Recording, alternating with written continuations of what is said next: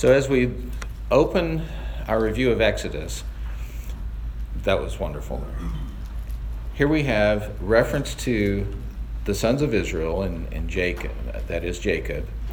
And it harkens back, just as Larry says, to this promise that God made to Abram, who became Abraham. I'm going to make you a great nation. And by the time the Exodus starts, would you call it a great nation? It says 70 people, right? Which is a lot, but not many more than are here. Think about that. Many were probably younger, but 70 people. That's not that many.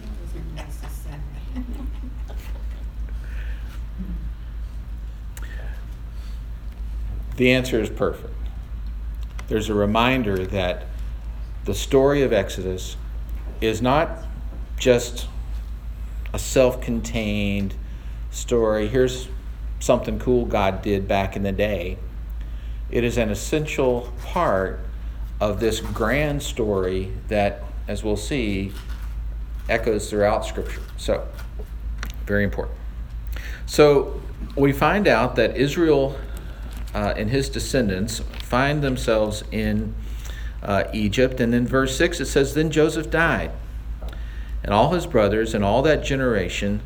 But the people of Israel were fruitful and increased greatly. They multiplied and grew exceedingly strong, so that the land was filled with them." And then one of the pivotal verses, I think, in all of Scripture, verse 8, "Now there arose a new king over Egypt who did not know Joseph." So this whole time, the leaders of Egypt have been looking with a benevolent eye on the people of Israel. God is blessing them, and they are being looked at upon with favor because of the amazing work that Joseph did to literally save the land from perishing during the famine so many hundred years ago. And then we start to hear about Moses, and we'll skip over his early days. Let's talk about Pharaoh. So there arose this new king in Egypt. And we find as we flip through the chapters that he said, these people are getting too great in number.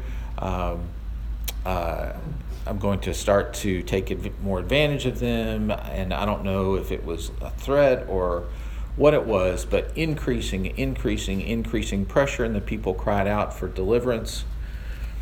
God reaches out to Moses. We know that other amazing story where God calls Moses and at the same time reveals who he is in the I am conversation. And then we have this big section of the plagues, where Pharaoh and the plagues. So the question is, why was this particular Pharaoh such an affront to God? Because you do get that sense that it's God versus Pharaoh. If you think from the movie it's Moses versus Pharaoh, you're not looking at it exactly right. It's God versus Pharaoh. So why was Pharaoh and his arrogance such an affront to God? He's abusing people. They almost worship Pharaoh as a god. Okay. They worship Pharaoh as God. Well, he was abusing the Israelites. He was abusing the Israelites. The Israelites were set apart to serve God, not be slaves for Pharaoh. Okay. So whose people were these? Were they Pharaoh's people, really? They're God's people, right? So I think all of those are right. And I think there is an element that, the Pharaoh was assumed to be God and worshipped as God. And if you haven't picked up on it, God's not into this whole idolatry thing, right? That's not. It's not a more the merrier sort of worship thing as far as God's concerned. Pharaoh was, in essence, an idol that these people were worshiping.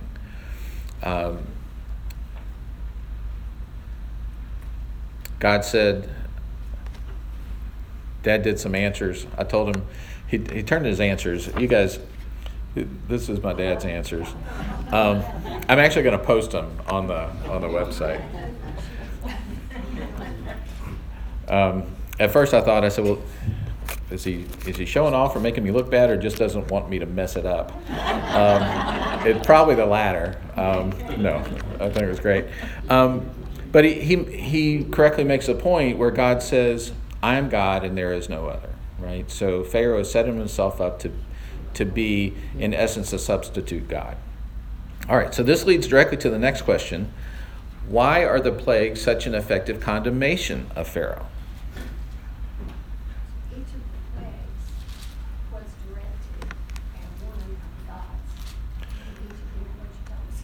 Right, so as Pat says, each of the plagues was directed at one of the many, many gods that Egypt had.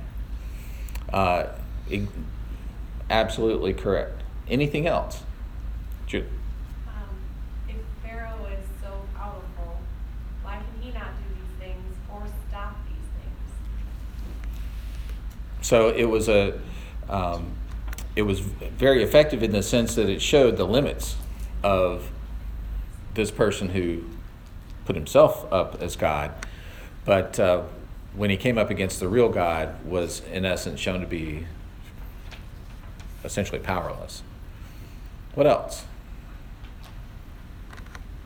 I put that he was showing the people and Pharaoh that he was the one true God, and that he had all supremacy over everything. And Absolutely. Sharon said he was the one true God. God is the one.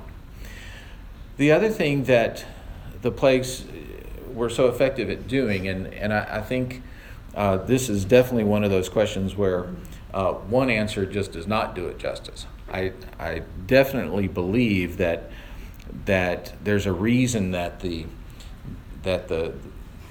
specific plagues were what they were because of the gods, and I'll kind of walk through a couple of these. As he's mentioned, there was a god to the Nile. The first plague, the Nile turned to blood. There was frogs were a fertility symbol. There were gnats, there was a god of the desert, and flies. This whole thing.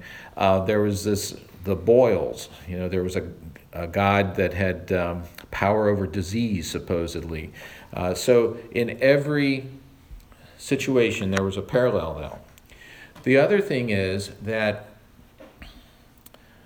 throughout Exodus, we get a glimpse that God is not only the leader and, God of his people, but as Sharon said, he is God over everything. And so you see echoes of the creation story where God is showing his power over all of creation.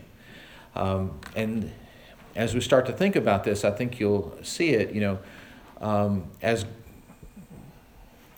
when God created the earth, as soon as man came on the scene, what was God's connection with Adam and with Eve?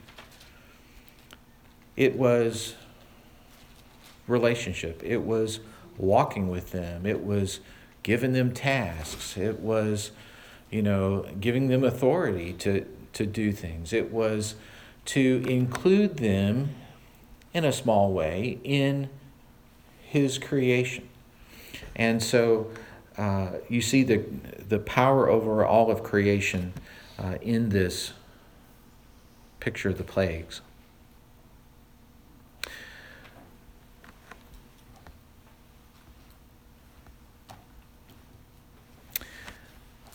Exodus 19, if you'll turn.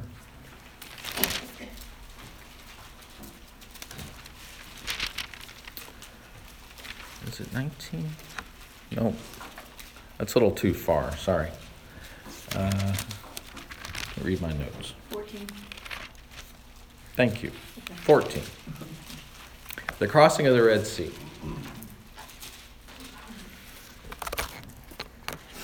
I saw Sharon's homework. No. She ran out of room No. on her.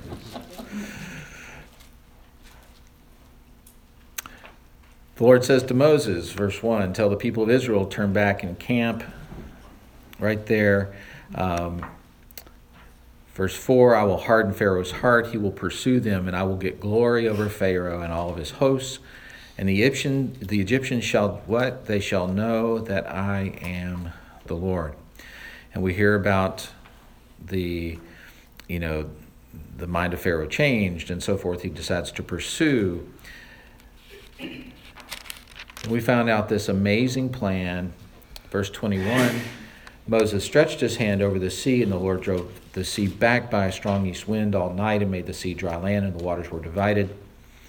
The people of Israel went into the midst of the sea on dry ground, the waters being a wall to them on their right and to their left.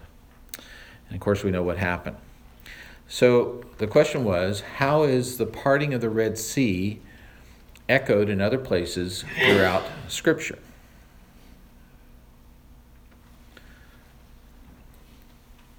I think the parting of the Red Sea is just one of the miracles that God performed.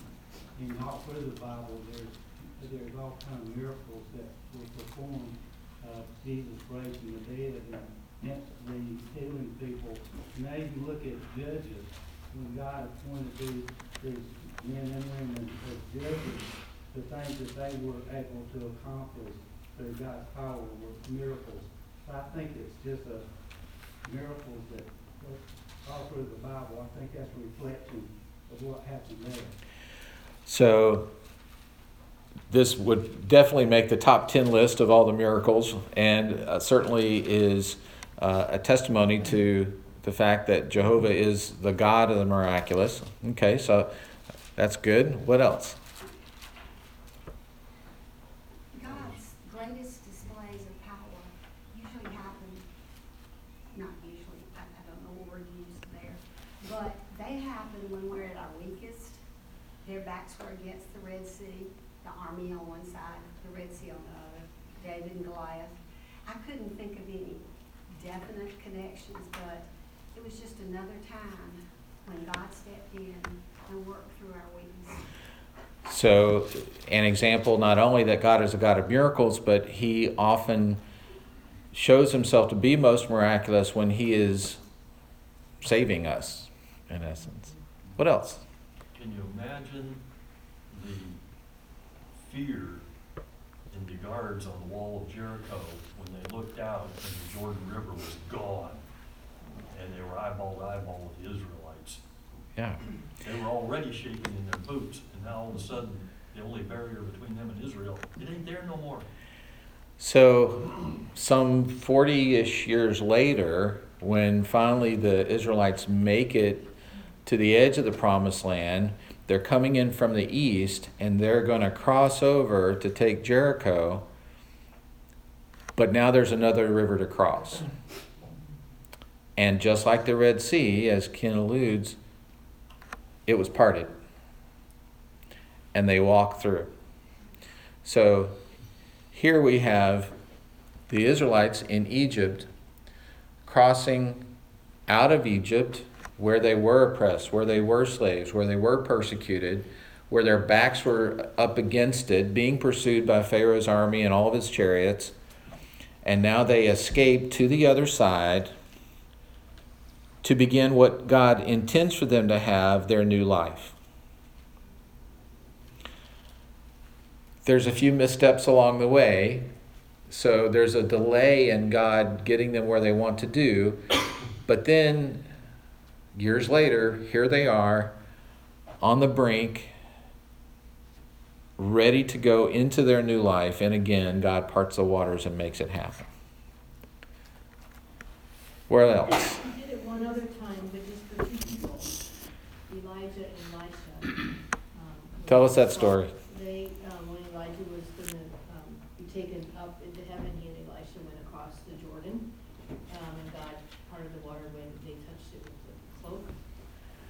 two of them. I mean, other people were watching. Right. Only two people walked across, and then only one person walked back across, because God did it again for Elijah when he came back. Excellent. But my favorite thing is in Psalm 18, it's also in 2 Samuel 20, where David praises God for what he did for him when he was running away from Saul. If you don't mind, I'll read it a little bit. Please. I love you, O Lord, my strength. The Lord is my rock and my fortress and my deliverer, my God, my rock, in whom I take refuge, my shield and the horn of my salvation, my stronghold. I call upon the Lord who is worthy to be praised, and I am saved from my enemies. The cords of death encompassed me, torrents of destruction assailed me, the cords of Sheol entangled me, the snares of death confronted me. In my distress I called upon the Lord, to my God I cried for help. From his temple he heard my voice, and my cry to him reached his ears. Then the earth reeled and rocked, the foundations also of the mountains trembled and quaked, because he was angry. Smoke went up from his nostrils, a devouring fire from his mouth, glowing coals flamed forth from him. He bowed the heavens and came down. Thick darkness was under his feet. He rode on a chariot, he flew, he came swiftly on the wings of the wind. He made darkness his covering, his canopy around him, thick clouds darkened water. Out of the brightness he fell on hailstones, and coals of fire broke through his clouds. The Lord also thundered in the heavens, and the Most High uttered his voice, hailstones and coals of fire. And he sent arrows and scattered them. He flashed forth lightnings and routed them, and the channels of the sea were seen. And the foundations of the world were laid bare at your rebuke, O Lord, at the blast of the breath of your nostrils. He sent from on high, he took me, he drew me out of many waters. He rescued me from my strong enemy, from those who hated me, for they were too mighty for me. They confronted me on the day of my calamity, but the Lord was my support. He brought me out into a broad place. He rescued me because he delighted in me. So I think it's important as we go through Scripture. This parting of the Red Sea is looked back on over and over and over again as God being the deliverer, being the rescuer, being the redemption for his people. It's kind of maybe a stretch, but it's like the resurrection. God parted the world for us, made a way for us to get to heaven with the resurrection. He's saving us through the resurrection, like he saved them parting the sea. It's Yeah. a stretch, but it makes me think of that. Absolutely, and I think there is a very real connection. The theory is that where Jesus was baptized was in the same general vicinity where the people crossed over into the promised land that Ken was referring to. So here you have this evidence in the past where God brought his people from where they were to where he wanted them to be, where salvation was for them, where their new life, where their promised land was. Here you have Jesus being baptized in that same general area, with that beautiful picture of the Trinity as God speaks, as the dove lights, and for the purpose for which Pat says of redeeming us.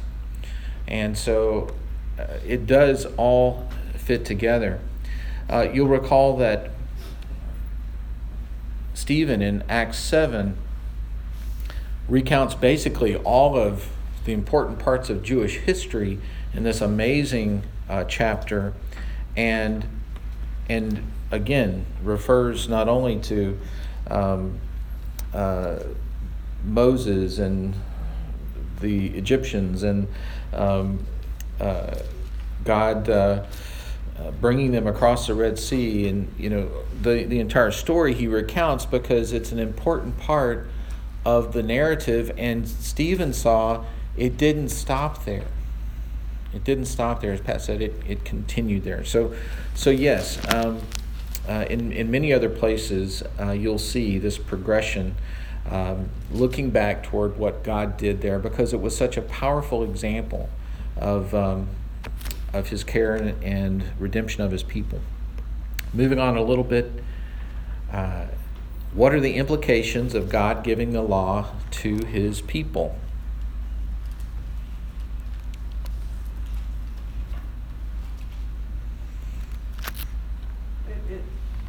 shows us how that we can't do it. We try to follow the law, but we can't do it. It showed us how much we needed a Savior. All right, so that's exactly right. I mean, that's jumping all the way to the critical end, that the ultimate implication of the law was that we can't do it.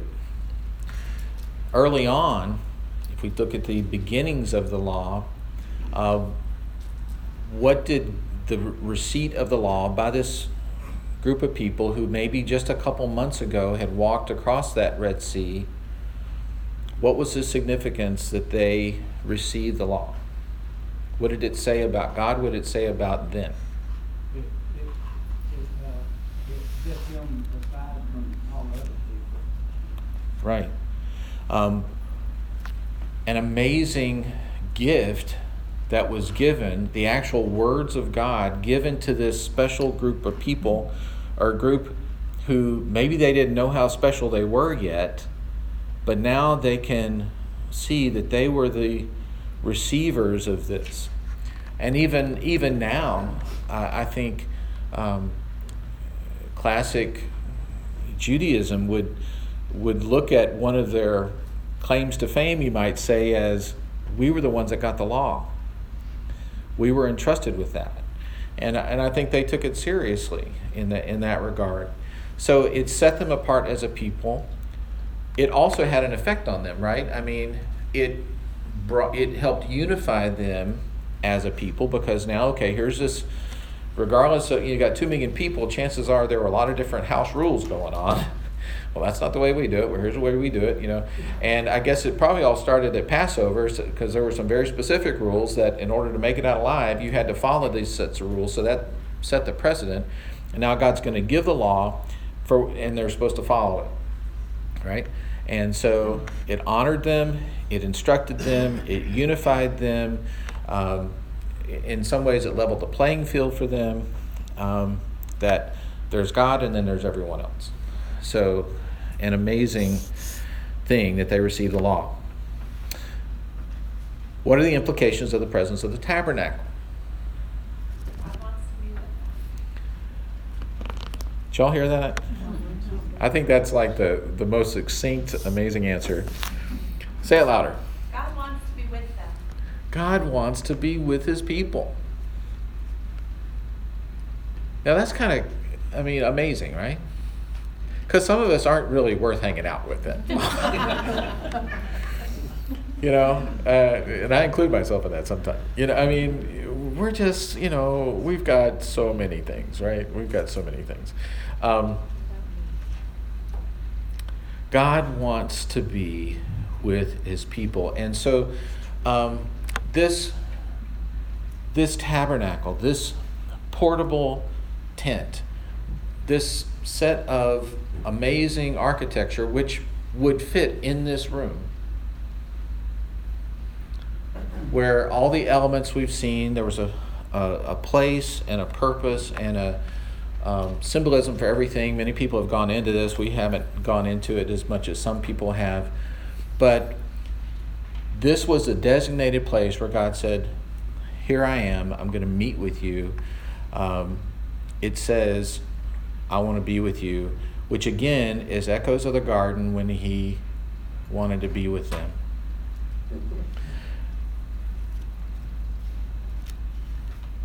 He wanted to be with them, but he also wanted to be not treated as common. And the tabernacle put him in the middle of them, but also kept him as special, as separate, as holy, as uncommon. And I think that was very important to him, that he not be treated as common. Thank you. This is probably I was not sure I was going to play by ear when the perfect time would be to jump to the end of the book, and this is the perfect opportunity. Turn to chapter 40. We've heard God instructions of how to collect the money and the materials, how to find the right artisans, or to at least identify the artisans that God had elected, how to construct the tabernacle and all the implements.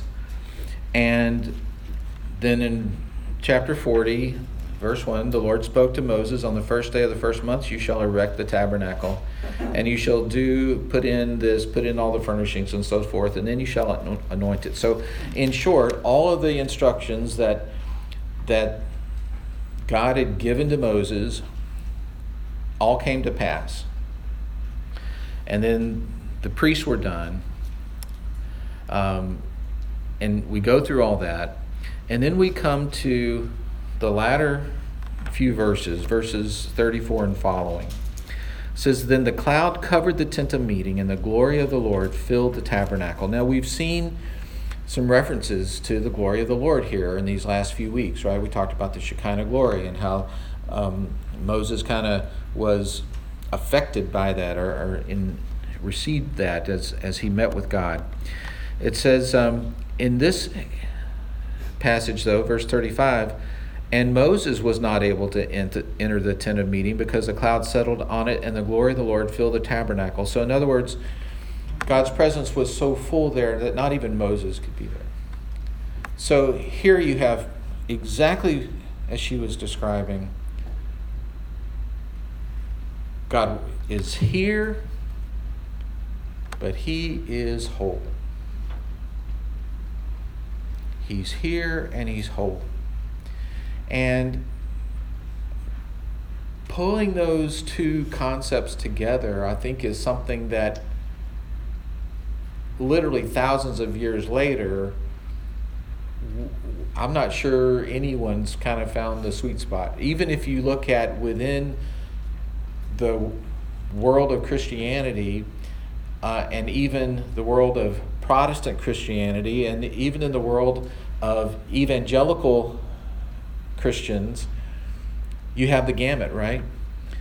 There are some places that are all about worshiping God and feeling the presence of God, but to the outside bystander, you might see, well, yeah, but Jesus ain't your big brother, right? In a casual, overly familiar sense, right? And then you might have others who participate in a worship service where everything is so high and lofty to really address this concept that God is holy, but other people might say, God's still with you, it's not separate. So I think we still see those extremes, but the right answer is somehow both. It's God wants to be with us, God is holy. And one day, praise God, we'll get to do it right, where we'll be able to enjoy his presence and honor his holiness in a way that we all survive, and in a way that's appropriate. And I guess we'll figure it out once we're told what to do. Verse 36, throughout all their journeys, whenever the cloud was taken up from over the tabernacle, the people of Israel would set out. But if the cloud was not taken up, then they did not set out till the day that it was taken up. For the cloud of the Lord was on the tabernacle by day, and fire was in it by night, in the sight of all the house of Israel throughout all their journeys. So, as has been said, sometimes you get to a place like this, and it's not the end, it's just the end of the beginning. And that's really what it is. They're getting set finally. They're across the Red Sea. They're unified as a people. They receive the law. They totally mess it up. We've talked about creation a few times. If you look at the whole golden calf, it's Genesis 3 all over again, right? It's rejection, it's rebellion, it's sin, it's getting kicked out of the garden, it's not what God intended, right? It's all those things. But here we've come through all that. God said, I'm here, I'm with you, I'm holy, and I'm going to lead you, because this is not where we're stopping. This is just where we're starting. All of this just to get you ready to take you to where I really want you to go. And in some ways, that's kind of where we are. we're on this side of the cross, right? We've been saved, we've been redeemed, but are we where we're ultimately want to be? Not yet, right? We've still got some journey ahead of us. So we are also not at the end. We are perhaps at just the end of the beginning. Last question: what biblical themes does Exodus illustrate? You guys have hit all of these. His what? Shout out if you got like a 1 or 2 word answer. Faithfulness. God's faithfulness. He rescues us. He rescues us. Sovereignty. His sovereignty. Like that. His power. Deliverance, liberation. He's a deliverer. He liberates us. He wants our hearts. He wants our hearts. Shows his unconditional love. One more time. Shows his unconditional love. Unconditional love. Steadfast, loving kindness. What else? Requires obedience. He wants us to do what he says to do. He wants our obedience.